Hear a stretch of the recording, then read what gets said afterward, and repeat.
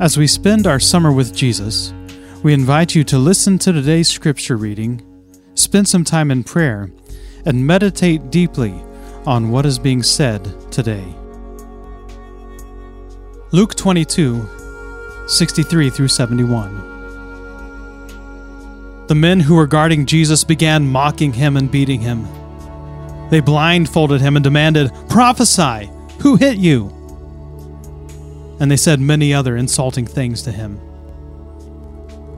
At daybreak, the council of the elders of the people, both the chief priests and the teachers of the law, met together, and Jesus was led before them.